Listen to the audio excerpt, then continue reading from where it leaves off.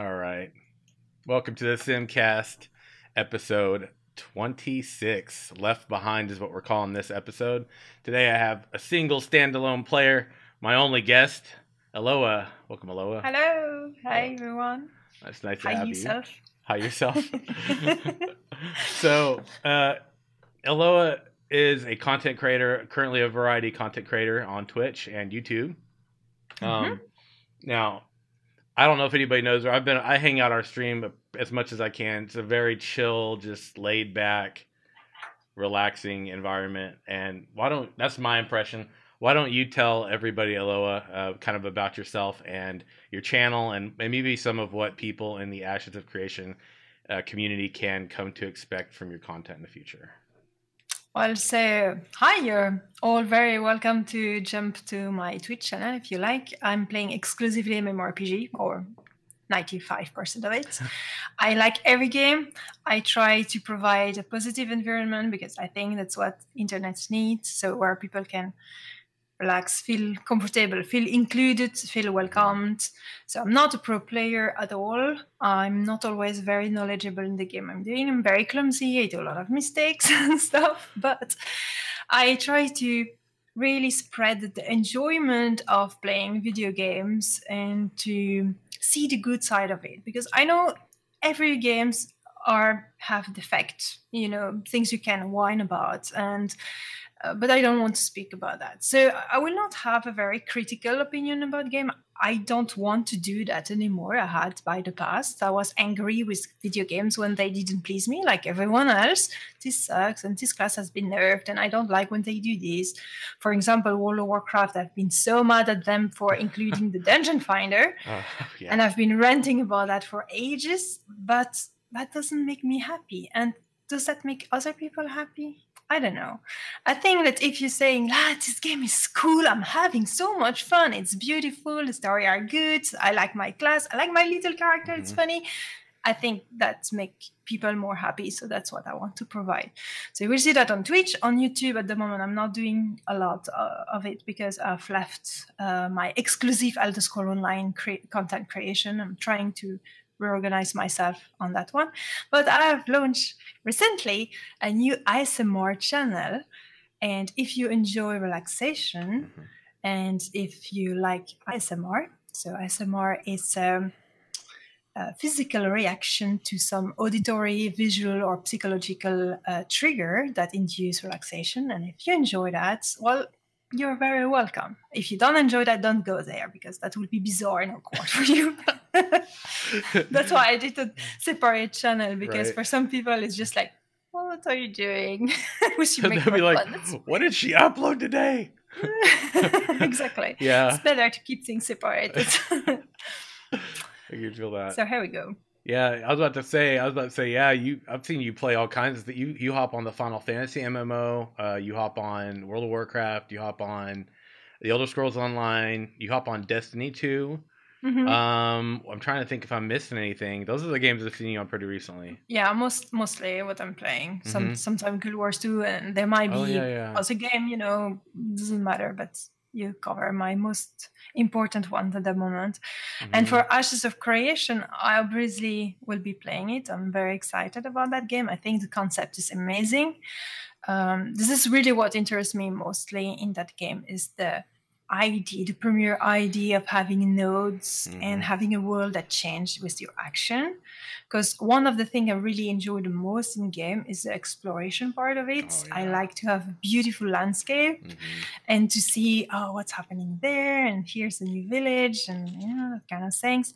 And to have a game that is shaped by the action of the players with the community that are interacting with each other. It's very exciting because no two server will be the same, no two story will be the same, and that leaves so much possibility. This is really the part that enthusiasms me. The PvP aspect I don't mind so much. I don't really care. For the combat and the raiding, etc., as it will be a very open combat like ESO, I don't think that is the type of end game I will enjoy the most. But that doesn't matter because each game provide their own enjoyment, and Mhm. that's why you can play different game for different reason. And so, yeah, that's the part that I'm very, very excited about. See, you know, how to discover an island node and to Mhm. develop it and to see the Kraken rising or Yeah. something like that. That would be really cool, wouldn't it? To have a Yeah. Kraken be that's actually a really good idea. That would be really Yeah. cool to have an island node, and then we're totally getting off track, but I don't care. This would totally be cool if the island node could spawn like a Kraken or something like that, or like a water dragon, Or or a water dungeon, oh underwater stuff. I man, really love underwater content in video games.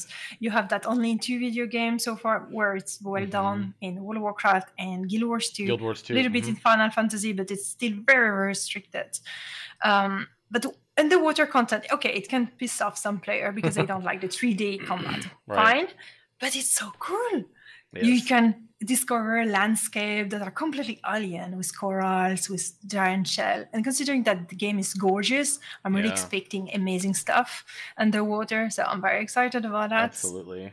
Oh man, I'm Guild Wars 2 did a really good job in Mhm. my opinion with the water combat. I actually really Yeah. like the water combat. And you can even swap weapons in that one. Like you've got spears, and you Yeah, can use pretty much exactly. anything almost. I mean, in underwater, it's You just you have a specific combat for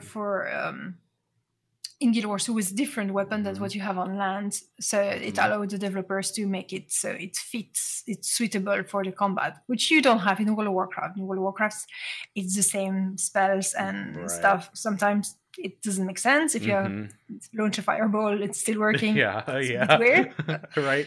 So Guild Wars 2 made it so you have those leap that have the form of a shark or something like this. So it's really nice.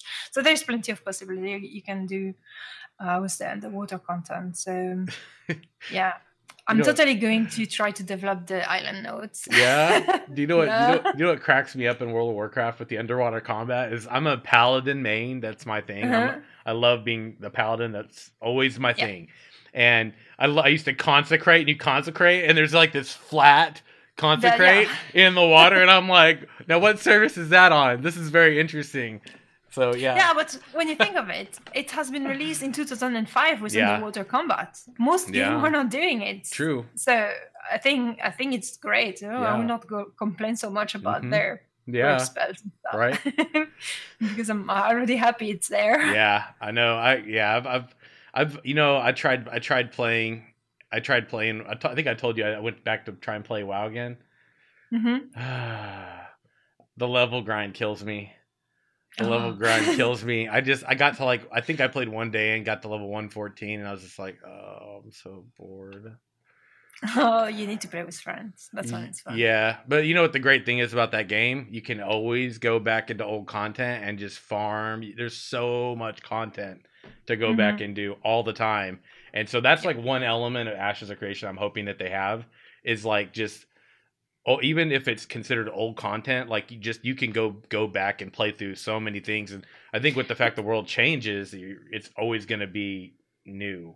Exactly, because I think what's going to happen is that you have those nodes that develops, and we know that around the node it will trigger a certain type of content. So higher the node, higher level the content. So your end game will be around the metropolis.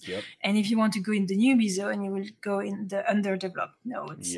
And so that can change, that can switch around. I imagine in a very PvP active server, those metropolis will change hands constantly anyway. And in a very PvE oriented server, I'm pretty sure people will do like a sort of compromise or say, okay, guys, it's time to unlock that node. So it will be fake siege, more for fun, but just because the community will agree, okay, now we want to develop that node to unlock that red because we want that gear. And that's why I'm not so scared that there will be this PvP elements, because I think that depending on the server, you will find compromise. Over time, you will have very PvP oriented server and very Pacific kind of server. So where people just want loot. Yeah, I think you're right. I think that's going to be. I think you're going to have some servers where the dominant, force of people are all like, we're just going to rotate what true, what we want to be kind of unlocked. And then Yeah. you're gonna have others that are gonna just be pure chaos and Yeah. conflict. And at the beginning it might be the same everywhere, Right. but then over time all the big PvP guild will go on that server because they want more action. Yeah. All the trolley guild will go on that because they want to ruin the pleasure of others, etc., etc. You will have an official roleplay server that will appear, because that's how you do. That's how you end up with having an official Russian server or Italian server. Yep. So yeah. I agree. I think that's the beauty of the node system too. Is just when you think that everything is consistent and boring, it all can change at any moment. Yeah. Yeah, exactly. Just when you think that you've got settled in, and for some people that may not be, what they're looking for, and that's fine. But I think for a lot of us, we want the world to feel alive and not stagnant, and the node system is primed to doing that, to delivering that. In any case, I think that Ashes of Creation will be a very interesting game just because of that system. Oh, yeah. So even if you don't enjoy it yourself, to observe it and observe what it will have as impact on the psychology on people and how the communities interact with each other, it will be nice. Yes. I'm really hopeful for this game because what I find very interesting is that Steven Sharif is a player that's really passionate and had the money to be able to create this dream game, and he comes from a lot of Asian game, right? Like Arcade, Black Desert. Well, I don't think he played so much in Black Desert, but mostly Arcade and Lineage too, and so it will have this very strong Korean vibes. Influence while being a Western person, and so adapting the game to the Western audience, which has never been happening in a very good way. So for the people that really enjoy that kind of game like Arcade or Black Desert, that are very sandbox and very oriented about the world, etc., it's always come with a conflict of culture almost, because those games has been created for a certain type of player that play games differently. Firstly, they play in cybercafe, not in their home, which is a big difference to start with. And to have those kind of elements, I think it's what's missing on the market for a lot of people, to have that kind of game but made for Western culture.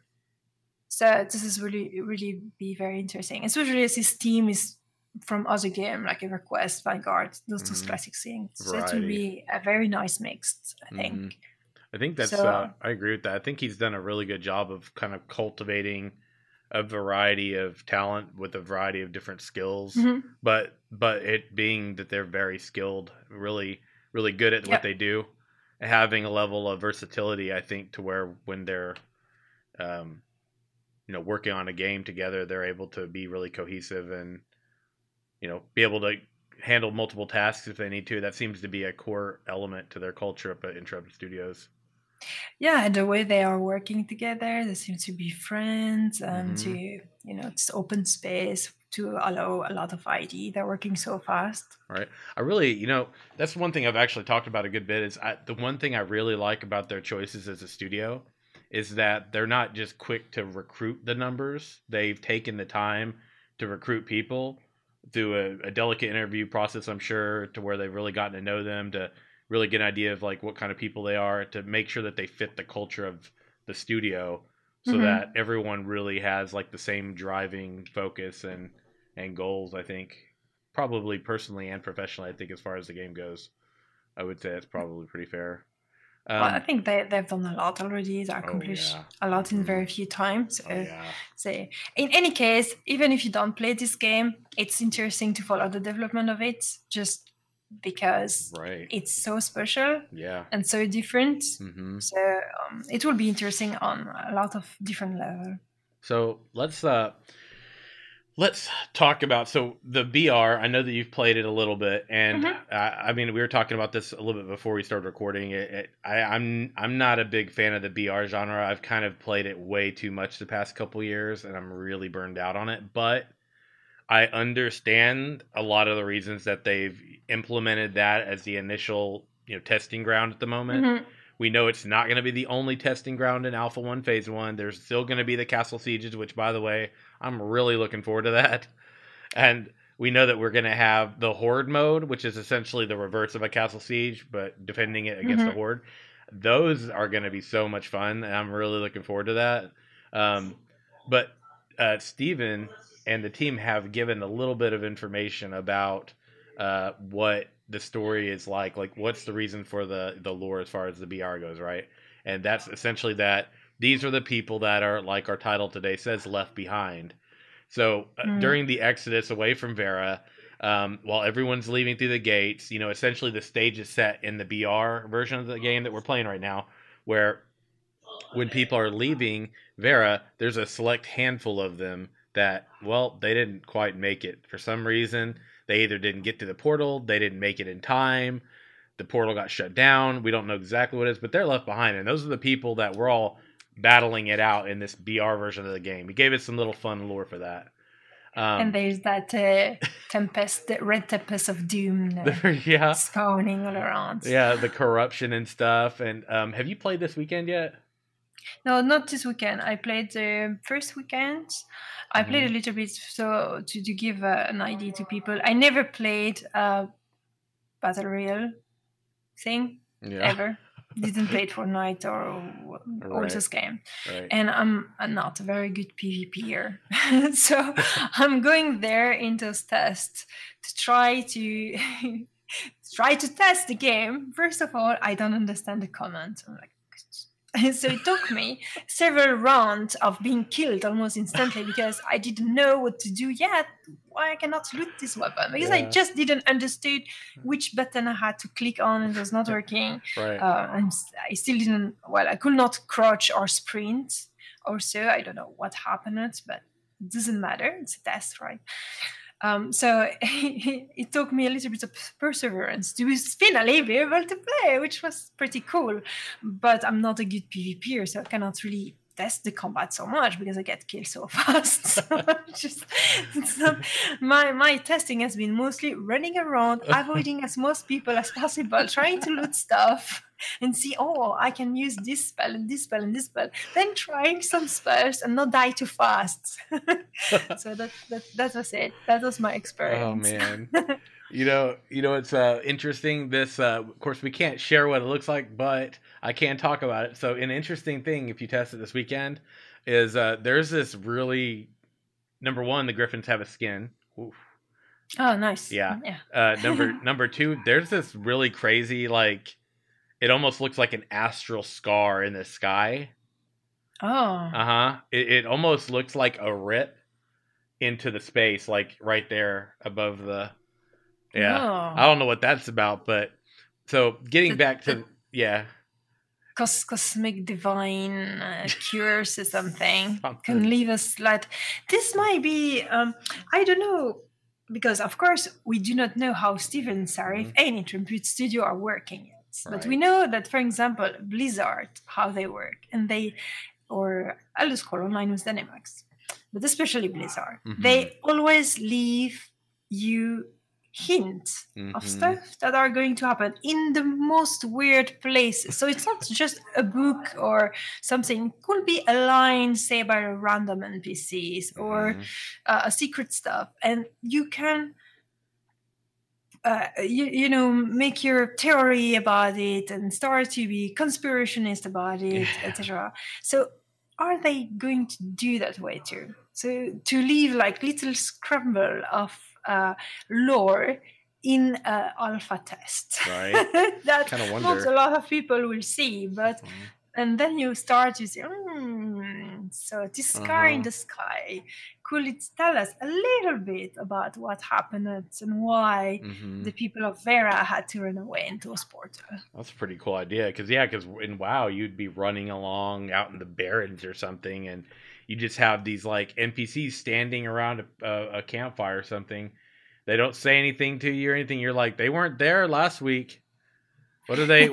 What are they doing over there right now? And you go and you go run by them, and they're all just look like they're up to something, but there's no way to figure out what it is. And then down the road, something happens, and they're part of that, and it's like a hint, and you're like, oh. But some people Some people will take, like, maybe you go talk to them and there's some dialogue and they tell you something and it makes no sense. But if you're a lore person, Yeah, something you will in what understand. they're saying ties into elements of culture or story from past, present, or even things coming in the future, and you start to tie it in. So the lore masters tend to know a little bit about it, and they'll speculate and have their theories. And I have the feeling that Stephen Sarif is a little bit very enthusiastic about the lore of his world, and so we may expect stuff like that. I think That'd be cool. I would like that. So, yeah.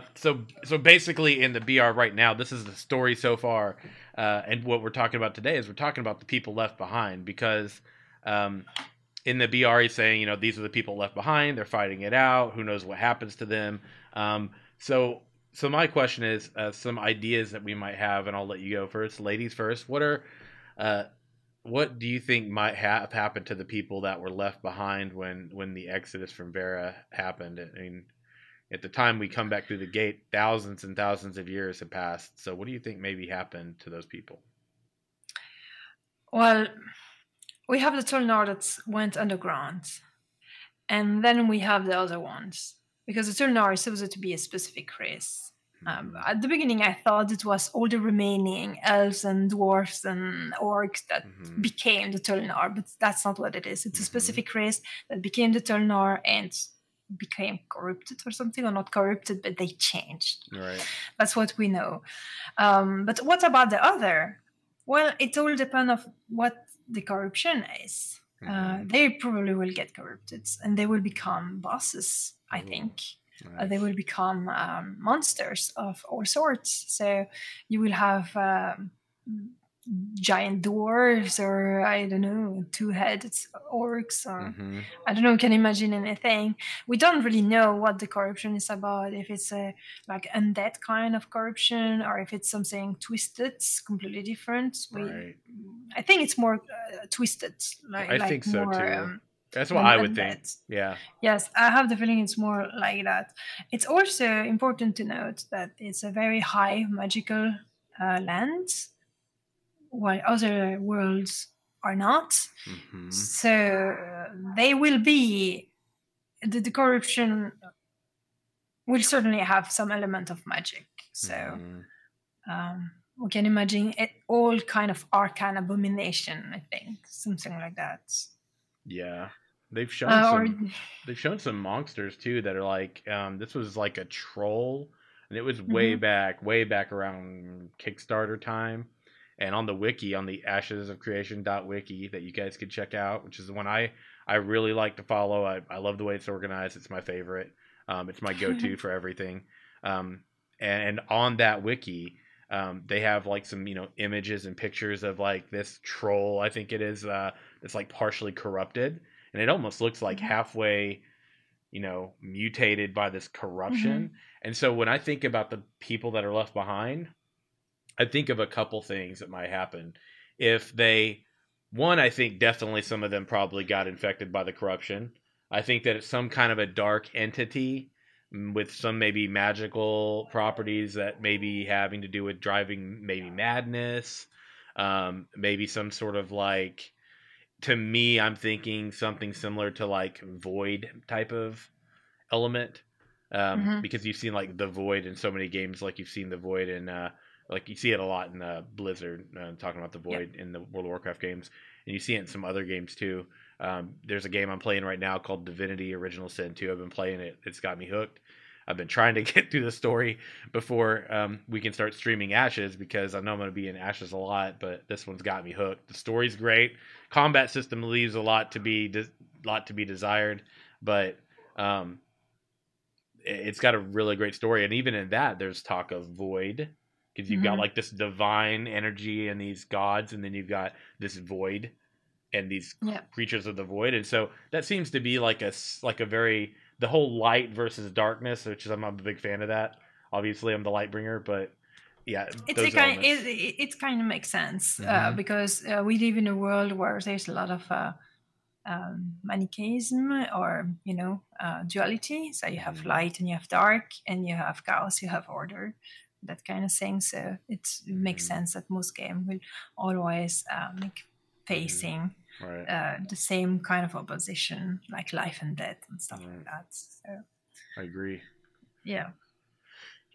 And I think two things could happen. I think that there's probably going to be a lot of the people that might have gotten left behind that somehow transform. I mean, you're thinking thousands of years, so they're still going to, they're still going to breed. There's still going to be some that are alive and they have offspring, and then have those types of whatever races, humans or dwarves or elves or orcs.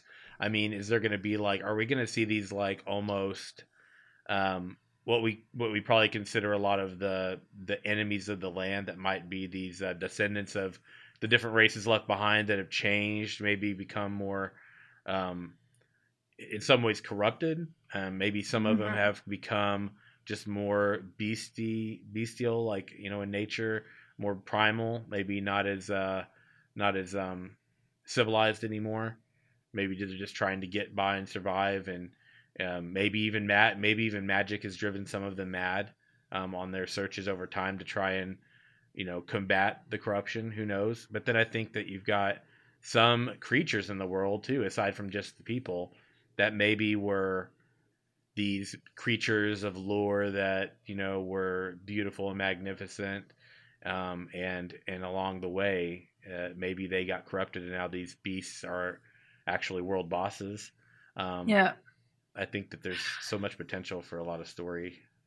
I think that's what is going to happen because if I understand correctly, you had this world which is a high fantasy world with different civilization than this calamity, which is maybe Hmm. from divine purpose or we don't really know what it's about. That's what we are going to discover and we can Hmm. speculate about. Anyway, something happened, they ran away. You have the leftovers that obviously have to fight. They are probably getting most of them getting corrupted. Maybe Hmm. some have find a way to not be corrupted, but Hmm. I think most of it will be corrupted. But regardless, that's what will be the enemies. We are not going to go there in an empty world, right? No, I know, right? so so there will be fauna and flora and will we have creatures that are not corrupted at all? That's something different, like normal animals and normal humanoid beings. I don't know, maybe over time some of the corruption drop off certain person, certain animals, certain creatures, maybe not. But in any case, there will probably uh, be hostile. Maybe there will be some sort of faction you can become friendly with. That's they have not talked a lot about that or at all. I think maybe you could, I don't know, you could have the tribe of the primal dwarfs or whatever, and Hmm. they have changed, but you can still become friends with them. And there are NPCs, but maybe you can still be friends with them. I don't know. That's can be possible also, I Hmm. guess. Yeah, so that actually kind of leads me on to my next question for you, which would be, what do you think the world itself might look like now, and how it might have developed over all, because it's been thousands of years. Yeah. So I mean, I think that you're gonna see, old civilization and ruins and things like that. But when I think about all these maybe grand statues of heroes of a forgotten age and all of that, I wonder, like, what's it gonna look like after all this time has passed? What are some of your ideas about that? What might we Well, see? that's one of the aspect that's excites me a lot because not only it's almost a virgin world Hmm. that we will be as player rediscovering unless Hmm. we're even if we are turned on. So it will be a discovery. So we are pioneer in a way. Right. And this is something that I always wanted to see in a game. Honestly, I have written a long post somewhere. I think I've made a video of that a long time ago, where I explained my idea of the ideal video game where we will be pioneer on a new land and we will have Hmm. to discover it. That's exactly what happened. But in addition of that virgin world, it's not just a virgin world, it's not a virgin world, it's just a world that has become wild, but you can dig it and discover its secret. And I think that's even more exciting because you will have all this um, I think that the really niceness of being in a wild world is to have a lot of nature that are flourishing everywhere, to have a lot of resource, to have a lot of things, you can do whatever you want because everything is to be built. You can make the world. I think it's a very exciting thing. I think it's almost instinctive in human nature to be on a new place and it's all fresh and new. It's for me now. I can create my world. And here it will be, in addition of that, rediscovering the secret, what happened there, and to find out the reason, relearn things, and unveil a great mystery. And I think that's one of the other aspects of humanity, which is always something so exciting, which is finding the truth, finding the origin, where we come from, because that's go back to essential question, existential question. Where do we come from? What are we doing here? Where are we going to? What kind of world do we want to build? And then you can play around in Ashes of Creation and serve your game time to think about it and become philosophical and say, what I'm going to do on Earth now with myself. Yeah. Right. You know what I've missed too is like, I'm like you though too. Like, I'm not gonna lie. I when I play an MMORPG, I immerse myself in everything. I'm a completionist in the truest sense. No matter what it is, I want to see it all. I want to experience it all. Our world, we don't get to fly around on dragons and griffins, and we don't get to shoot fireballs from our hands, and I don't get to call upon the light to smite my foes, unfortunately. I mean, if I could, if I could, I totally would. I'd be like, you dark one, and I would smite all the darkness in the world, but I can't do that. So I can go in game and do that. And if I've had a rough day, sometimes I might feel like just running around and picking flowers and selling them. Or some days I might feel like, taking my mace in game to my opponent's face.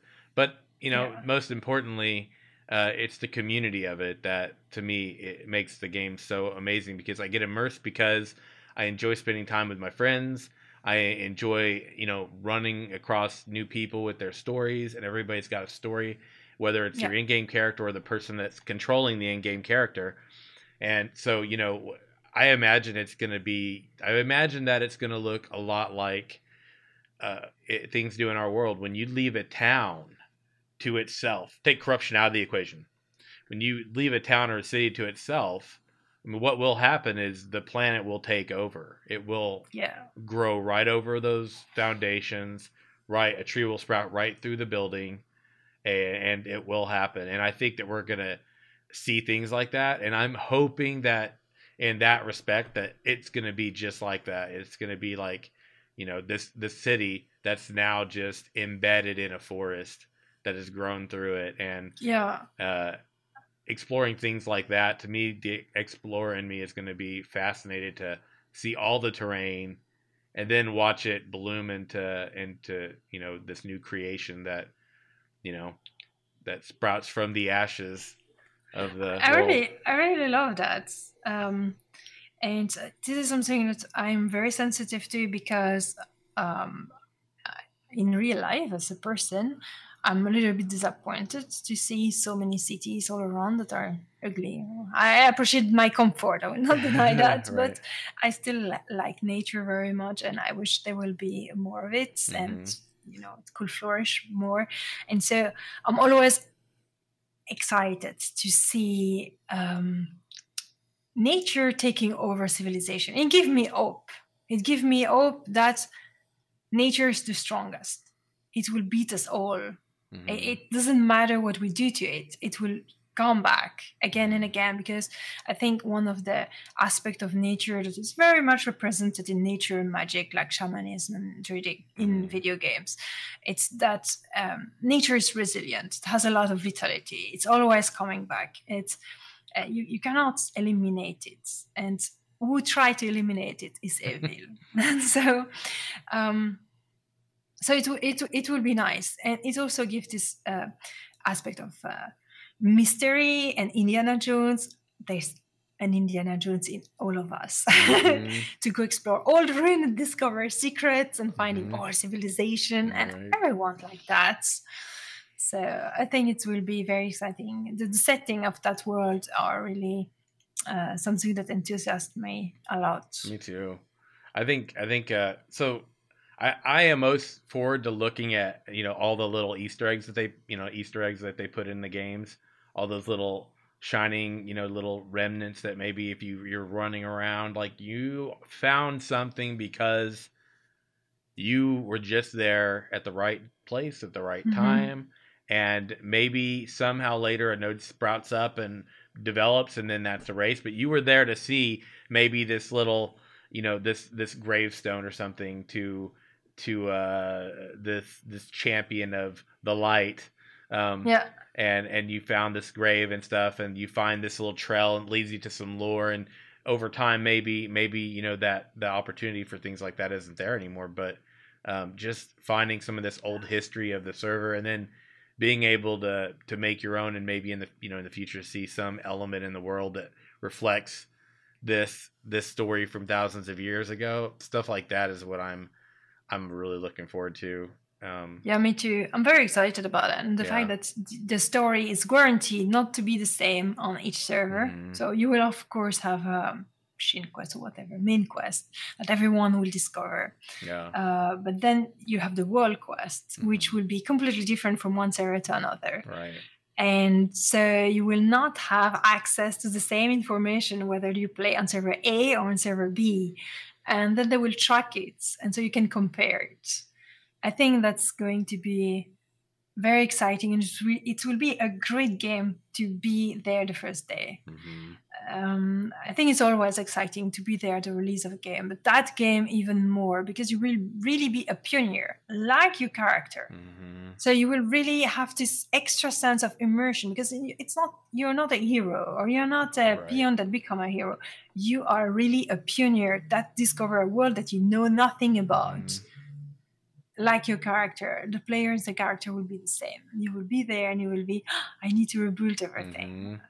And either you come with your clan that you organized before, or you will be alone and you will have to find a clan or whatever. So it is the whole way is setting up this world. It's really very immersive, I think, because you also have those religion you can take part of.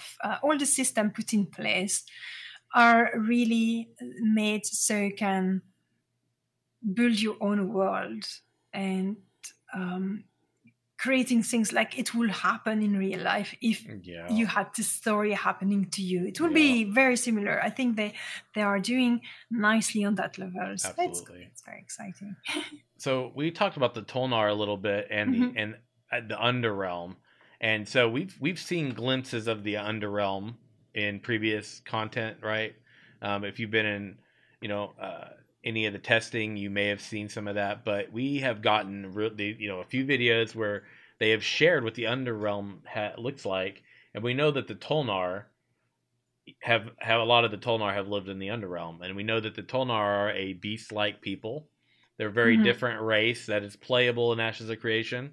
You've got the 8 races of you've got the human with its 2 little sub races, and then you've got the dwarves and the orcs, and you've got the elves, and then you've got the Tolnar. Yes. So you have the classical stuff. Yes. And then you have the Tolnar. What race do you want to be? Right. And they're beast people, right? And that means that you could have like lizard tails. I mean, there's a variation in the Tolnar that goes from lizard to cat even. Yeah, I really wonder what's exactly the reasoning behind it. So exactly the lore behind it, why they became so twisted, because that's kind of weird, right? It's not really a normal evolution that you will think, okay, we were originally those kind of creature. We go underdark for 1,000 years. So we evolve, of course, but you will have a kind of normal evolution, not an evolution like that. Right. From a character creation point of view, that will be super fun, because how can you create your character?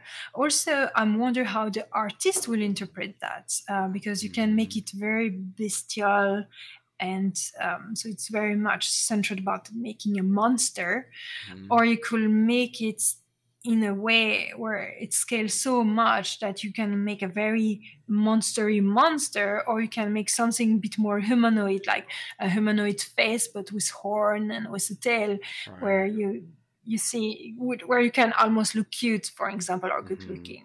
So I'm really wondering how far will they go, and if they Right. will allow a lot of creativity. And to be honest, the Tulnar is obviously one of the races that interests me the most, Mhm. because I think it's the most intriguing, especially from character creation point of view. Now, it's not the only one. I'm also very interested into the Vec Orc, but Oh that's yeah. because of the lore. Uh-huh. Find people that are reading in the stars. That's kind of I Yes. like. Yeah, those orcs have. I've talked about that on one of the simcasts, and we discussed it, and we looked at all the races and everything, and that was fascinating to me. That was actually, I'm not gonna lie, Mhm. I don't normally, I like orcs, but they're like my alts. Yeah. But that orc in particular is very fascinating to me because they're really like the star children, Yeah. and they're Yeah. orc, and that's so different than what I've seen before in games. Yeah, exactly. I like how it twists the basic archetype of humans, elves, dwarf, and orc.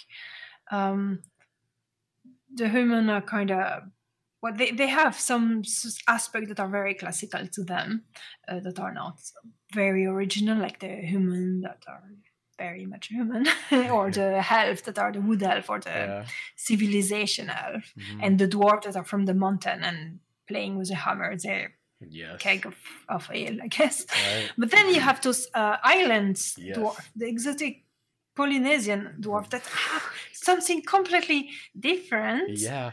Because they are centered about the family, about Yep. something else. This is not something you see very much in dwarves or in anything. And then the both clan of orc seems very interesting, because you have one that's a lot about honor and stuff. It's a little bit like the orcs of World of Warcraft, but still they are wise. They have a sort of control, so they're more like I will imagine samurai or Japanese. Yes. Yes. So they are not like the brutes that you expect from orc. And next to that, you have the person that are seeing prophecy and reading in the stars. Right. And that's not something you imagine from orc at all. Mm-mm. So this So is pretty cool. It is very cool. Yeah. That's what I was talking about that, and the one of the orcs, not the island or not the island orcs, but I'm thinking of the wrong one actually. The island dwarves. The island dwarves was very different. But then the orcs, you had like they were almost like Japanese samurai bushido, and I was like, what? And then you had the ones that were like, we're read the stars and we can tell you about. And you're like, these are not the orcs I've grown up. They're not the orc peons. They're like zug zug. Like Well, but that's what it's cool, and I wonder how it will go also into changing the lore of the elves also and the human, because I don't think it will be so straightforward that we think it is in the first description we have right now. So I think it's someone that I enjoy to make things a bit different and stuff. Well, that's what he's saying during the live stream in general. So it's quite interesting. Yeah, a lot of good stuff coming. So, and I have the feeling that it's also very influenced with the kind of stories that you find in Dungeon and Dragon, for example, the Forgotten Realm. So to go back to the Underrealm, I would think that it's go very much like the Underdark you have in Forgotten Realm, where you have really this huge world. It's not just some caves; it's really another world with underground, with huge cave, and you have lake and you have seas. You have so many different things happening, and so you really have the space to have full cities and naval battle and everything, and you can go even deeper even more into the different level, because Underdark in Dungeon and Dragon, Yeah. you have different level of Underdark. The top one being still okay, and then after it's become really, really bad stuff. You're pushing to hell, right? So there might be something like that. There might be a little inspiration from the Forgotten Realms. So it will be very interesting to have a real Underdark world. And I know that if they are developing that completely, it will not be boring and just dark caves with tree mushroom and some plants. Right. It will be have its own fauna, its own flora. It will be its own worlds, and it will be beautiful because it will be phosphorescent, and I like that. That's almost as exciting as the underwater content. You know what the best part is about the Underrealm too? Is they've talked about how big the world's going to be at launch, and that's the open world. That doesn't include the Underrealm at all. And I think the Underrealm's going to have pretty. I've actually wondered about that too. That's something you just said that reminded me of this like theory that I have about the Underrealm. I kind of am wondering if there's like levels to it. You know, like the further down you go, maybe not only the darker, but the more ambient lighting maybe you have, and like maybe you get lower and you have a different evolution of creatures down there. And then maybe you go deep enough and you find something really dark and ominous waiting down there. In spite of all the beautiful ambient lit, plants and animals and things like that. It's like going deep in the abyss. Yeah, right. Yeah. It's nice because then again, it's teasing your exploration side. What's going on there? Yes. I want to know. And to know that you can have nodes over there, so you can build up your city. You don't need to be Tulnor. You can be something else. It's going to be exciting. Right. See, maybe some player will just play underground. Right. They will never see the light. That'd be interesting. So what are some of the things that we might have talked about this a little bit already, but what are some of the things that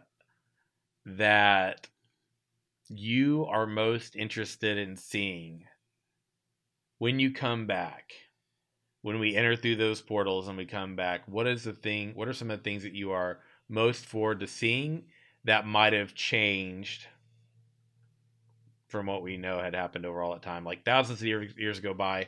What's something you want to see that might have happened in those thousands of years that you could speculate could exist in the game?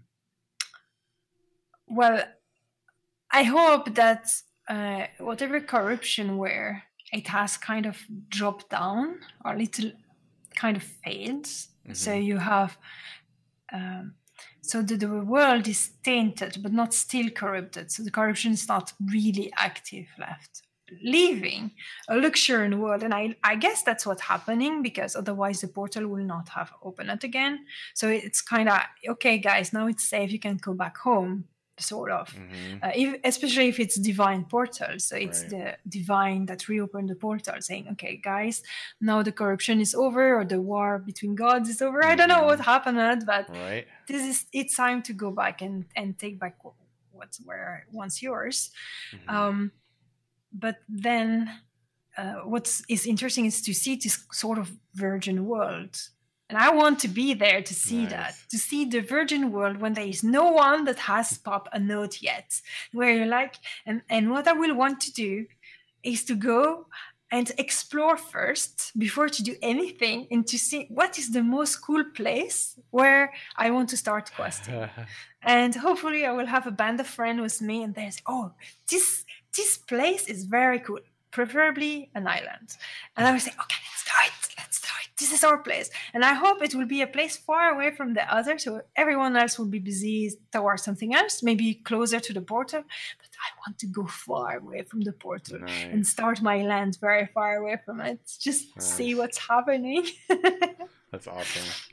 I think I'm looking forward to finding I'm looking forward to exploring all of the stories that can be told in the world, hopefully through exploration, because we know a lot of the story is going to be told through our experiences as we're leveling and doing quests and all. We'll learn a lot of the story that way. So I'm really looking, and I can't believe I'm going to say this because I generally hate this in games. I'm looking forward to the questing process. Oh I yeah. think I'm actually going to enjoy it in this game because I think I'm actually not going to just go through and be spamming through my quests and trying to like get through them all. I think I'm probably going to really read all that stuff. I That's what I'm usually doing anyway. yeah, I And mean, on my stream, what you will do is I will read it aloud yes. because that's what Yeah. I'm doing. I'm voice acting my quest. Yeah. I think It's I'll funny. exactly. I think I'll probably read through that, and then that's a perfect example of our content, right? Like that's something that we both share as content creators. Okay, we both like to kind of get into the role play of the world. We like to Hmm. kind of immerse in it, and we like to like have the people watching kind of be Hmm. engaged in that process with us. And so, I mean, I can imagine sitting there and talking to people, watching, going, "You guys, what do you think this means? Like, do you think it's tied to that quest we did earlier?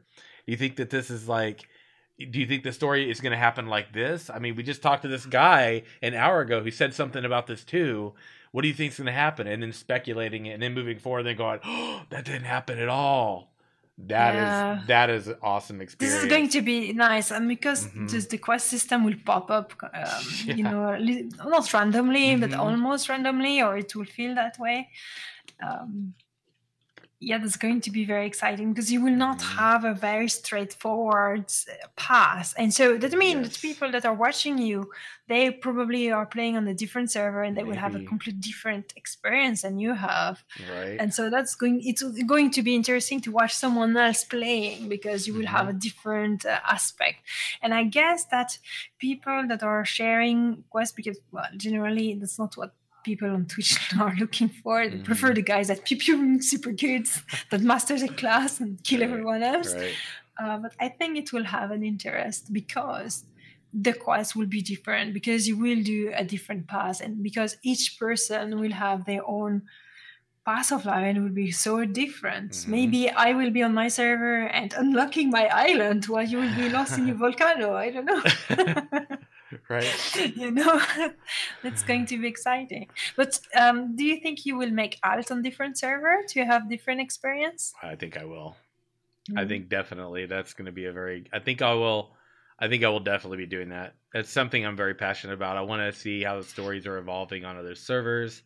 Like if I know that there's this behemoth on, on the server Sanctus, for example. Like I'm gonna want to go to Sanctus instead of being on server, my Barra server. I'm gonna want to go to Sanctus, and I'm gonna want to try to experience what that's like Mhm. because maybe I'll never see that on my server. We Yeah, don't know. It's possible that that could be unlocked on my server one day, but it's also possible that that just may not be how it it will evolves. never. I don't Yeah, know. because this is not something you can really control. Yeah. Unless you're the guild leader, the Mm-hmm. biggest guild in the Right. server, Right. which I will not be.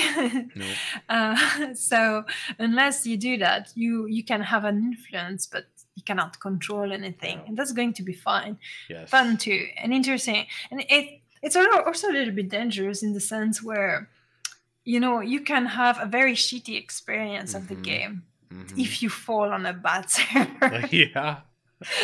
You could. If you could have like, I'm not enjoying myself. So Right. you need guys to be aware of that possibility. Right. And know that if you have a shitty experience, it doesn't mean the game is bad. It means that maybe you need to change server and go Mm-hmm. in the server that suits you better. Yeah, and I saw a comment somewhere. It was I don't remember where it was at. It was somewhere. It might have been Discord or it might have been a comment on a video on YouTube or something. Somebody had said something about the community's already toxic, and I'm like, hey, you're gonna have toxic people in every community and everywhere. You're gonna have toxic people. Oh, You yeah. don't have you have the choice on whether to engage in that or to engage in something different because it's not Exactly. everything. So This is something yeah. so true. This is a subject I want to talk about. I will probably do a video about this because I'm very into that. Good. A lot of people are saying my game, it's the best community in the world. Yeah. And I say, yeah, right. I'm really glad that you experienced that. But there's not a better community in any game. Yeah, there's some games that encourage and foster a better community. We can agree that League of Legends do not foster the best community, but Right. You will. It's the community is you create it.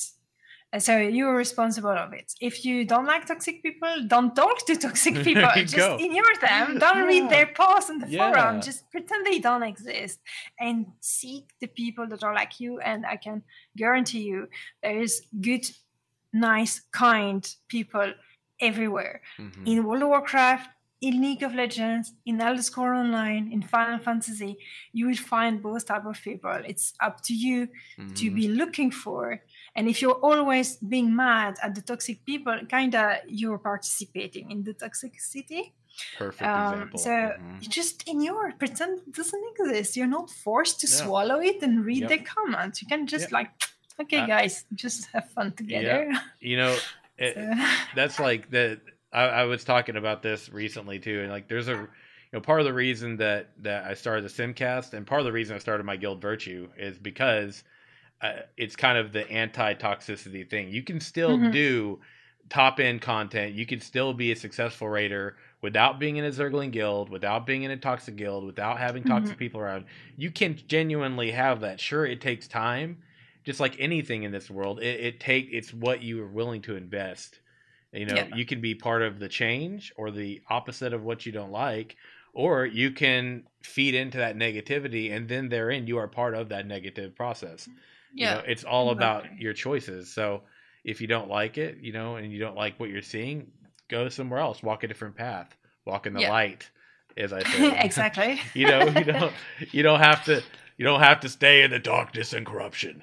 You don't. Yeah, I very much agree with you. Yeah. So I want to go ahead and start to wind down here. It's been fantastic. I feel like we could probably talk for hours, which is a great sign here on the Simcast.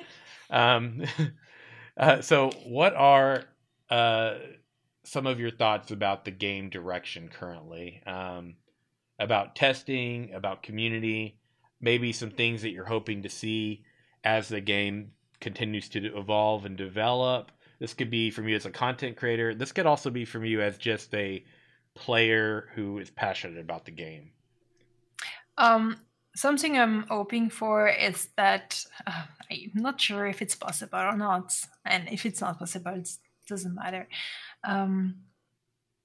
It's to not have too much reveal during the beta stage, because I would like to have the surprise. Of course, I can avoid to test the game, see if I want to keep the surprise for myself. But still, I think in this particular game, it will be interesting to have most of things kept secret. And so maybe it would be nice if they could change the location of nodes. So you cannot make your wiki in advance with this is the map, this is all the nodes, and you will get this table loot. If you do that, there will be that happening and stuff like that. Because that will ruin a little bit the pleasure. I think part of it, of course, it's more efficient. If your goal is to win the game, it's more efficient to know everything in advance. But it's removed part of the fun. I think it would be more interesting if you didn't know and you had to discover it when it comes live. Right. Because we know the stage of beta testing. A lot of people goes. That's when you have the guides and wiki that are prepared. So I understand that the system need to be tested. Some part of the content need to be tested, but it would be sweet if you had a lot of the content that will be kept secret for everyone or most people. Maybe you have some specific beta tester. So that's one of my wishes for the game direction. For everything else, I go with the flow. I think the concept is really great. Will this game fit me? I will see at release, because it's a little bit hard to see how we'll be able to enjoy it without being there. I really like it in theory. In theory, it's really appealed to me, and despite the fact that there's a lot of PvP, I think that maybe I could even be interested in PvPing if I really want to construct my island nodes right? To Yeah. spawn my underwater dungeon, and you have those assholes in front of me that try to make their desert nodes. Maybe that will give me enough, like, that suddenly I will become a PvPer, which will be fun. And that's I find amazing, because if Ashes of Creation succeed to transform me into a soldier that's going to attack the other nodes just to defend my land, like really like that, because I'm a pacifist at heart. I'm a sucky PvPer. If I was a good PvPer, maybe I will enjoy PvP more. But I'm bad because I don't have good reflex and stuff like this. Generally, I get killed easily, and I don't like to be a cannon fodder, So, so we'll see. But if Ashes of Creation manage to transform me into a defender of my island or whatever, they will have done a great job. That's funny. You're like, if it turns me into a PvPer, I love this game way too much. Yeah, exactly. I think that people that don't like PvP, but you bring up a good point. I think that people that don't generally focus on PvP in a game, I think this game has the potential, because of how the meaningful conflict and all that goes, like the reasons for the conflict and for fights, the reason for going after a metropolis or a castle or whatever. I mean, there's reasons for that. It could be resources. It could be someone, it could be more than just being grief somehow. Because, we even know that things like in Castle Sieges, for example, in Guild Wars, like if someone declares a Guild War, we know, based on what Steven said, that it's going to take your crafters in a guild to create a guild declaration of war. So there's like, so you could be involved in conflict just on the basis crafting of side, crafting side. Yeah, exactly. Yeah, exactly. And vital. Yes, this is good. You don't always need, because in this case, PvP will not just be taking arm against other players. So if you don't like to do that, you will be able to participate in a different way. And I really hope the system will be inclusive enough to really easily include even the casual player that doesn't come along often, or that are a little bit lost because they just, I'm trying this game, what it is about. That kind of player that needs to have a sort of hand to engage them. And this is important. It's something important, because we really have, we can see it's another subject for another episode, I guess. For sure. You have the old timer gamer that have no EverQuest, World of Warcraft, the past. They know the beginning of the game when you were forced to engage with people, because otherwise nothing happened. And then you have this new generation of gamers that are born recently and that are playing video games right now. And they are just like 14, 15, and they have not known that time. So all they know, it's I click on a button, I'm in the dungeon, I have a fast matchmaker. And so they don't have knowledge. They just don't know. So we need to help them, to get them with us, to say, hey, this is how you engage in a community. This is how you do. It doesn't fall from the sky. You will need to put yourself. But we need to help those people, because they don't know. It's not their fault. They just don't function that way because they have never experienced it. Right. So I agree. There's like, it's not the culture anymore. It's like a click of a button, queue for a dungeon. Yeah. It's not, let me find people in chat or in my guild. Let's go to a Hearthstone. Let's summon everybody there. Then let's enter the dungeon. Things like that. That more organic way of exploring the world, versus how it's like everything just instances you in. You just get summoned in, instanced in, queued in. It's all there. It's right there now. It's convenient. It's on tap. It's the modern world we live in. And in that modern world, we tend to miss a lot of important things because of that quick nature about everything. We don't get to, such as they say, and step back and sniff or smell the roses, or enjoy the scenery, or take in the world around us. And there, I remember a lot of the best times I've had, and this is one of the things in the MMORPG genre that I feel like is missing because of this thing we're talking about.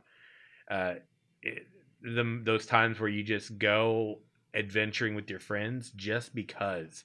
You get a group together in your guild and you go running around just because you heard of this thing and you all want to check it out. And then maybe you've got to fight off other players, or maybe you go and you get a world boss down, and you didn't do it because of the loot. and you didn't do it because of some kind of in-game prestige that you got. You got it because of the experience and because you heard it was fun. And those are the types of experiences I'm very looking forward to cultivating with people in the future. But I think this is something that we see a lot recently. You have several more old schoolish game like Saga of Alcimia or Pantheon or Chronic of Illyria, whatever, that try to bring back this feeling. And so they will do it all their different way. But you really see the trend. You have Steven Sarif, which is trying to build this dream game, and it comes from the same desire. Then you have the leader of Saga of Alcimia, Tim Anderson, that's also the same kind of person that really want to build up his dream game that come from Dungeon and Dragon tabletop and EverQuest and all that kind of thing. And you see those person that try to bring back the old experience, but in a modern world. And it will be a very nice new generation of MMORPG that will come that are really differentiate from what we just have right now, like World of Warcraft, Elder Scrolls, and stuff like that. And that will be also different from what was done 20 years ago, because that was 20 years ago. And if they do the same thing, that will be bad. So it will be interesting. And I think that's the occasion for the old gamer to bring back the new generation and teach them, because maybe they want it. They just don't know they want it, but they need to be to have their eyes open about those things that were precious and fun. So I agree with you wholeheartedly. And we are running on our time now. Eloa is she has 6-7 hours ahead of me, and for her it's in the evening, and for me it's just here in early afternoon just now.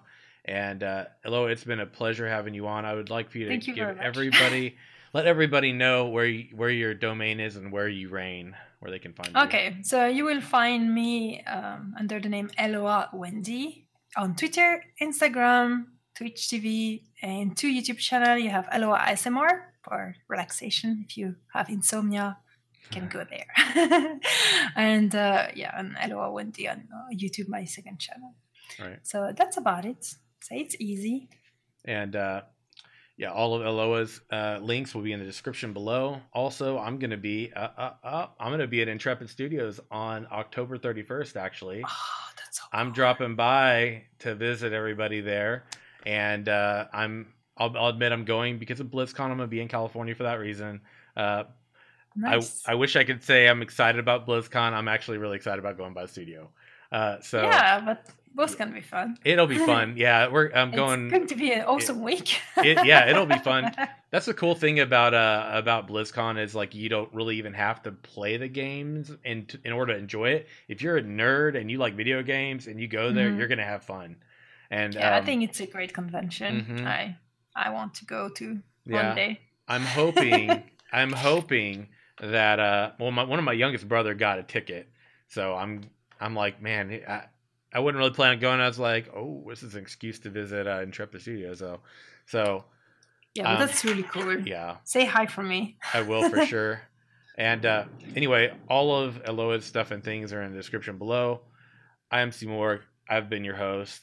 It's been a great episode. Thank you, Eloa, for being here today. And thank you for inviting me. Thank you very much. It was an awesome talk. Yeah, to everybody else, I will catch you on stream. Have a great week. Goodbye, everyone. Take care of yourself.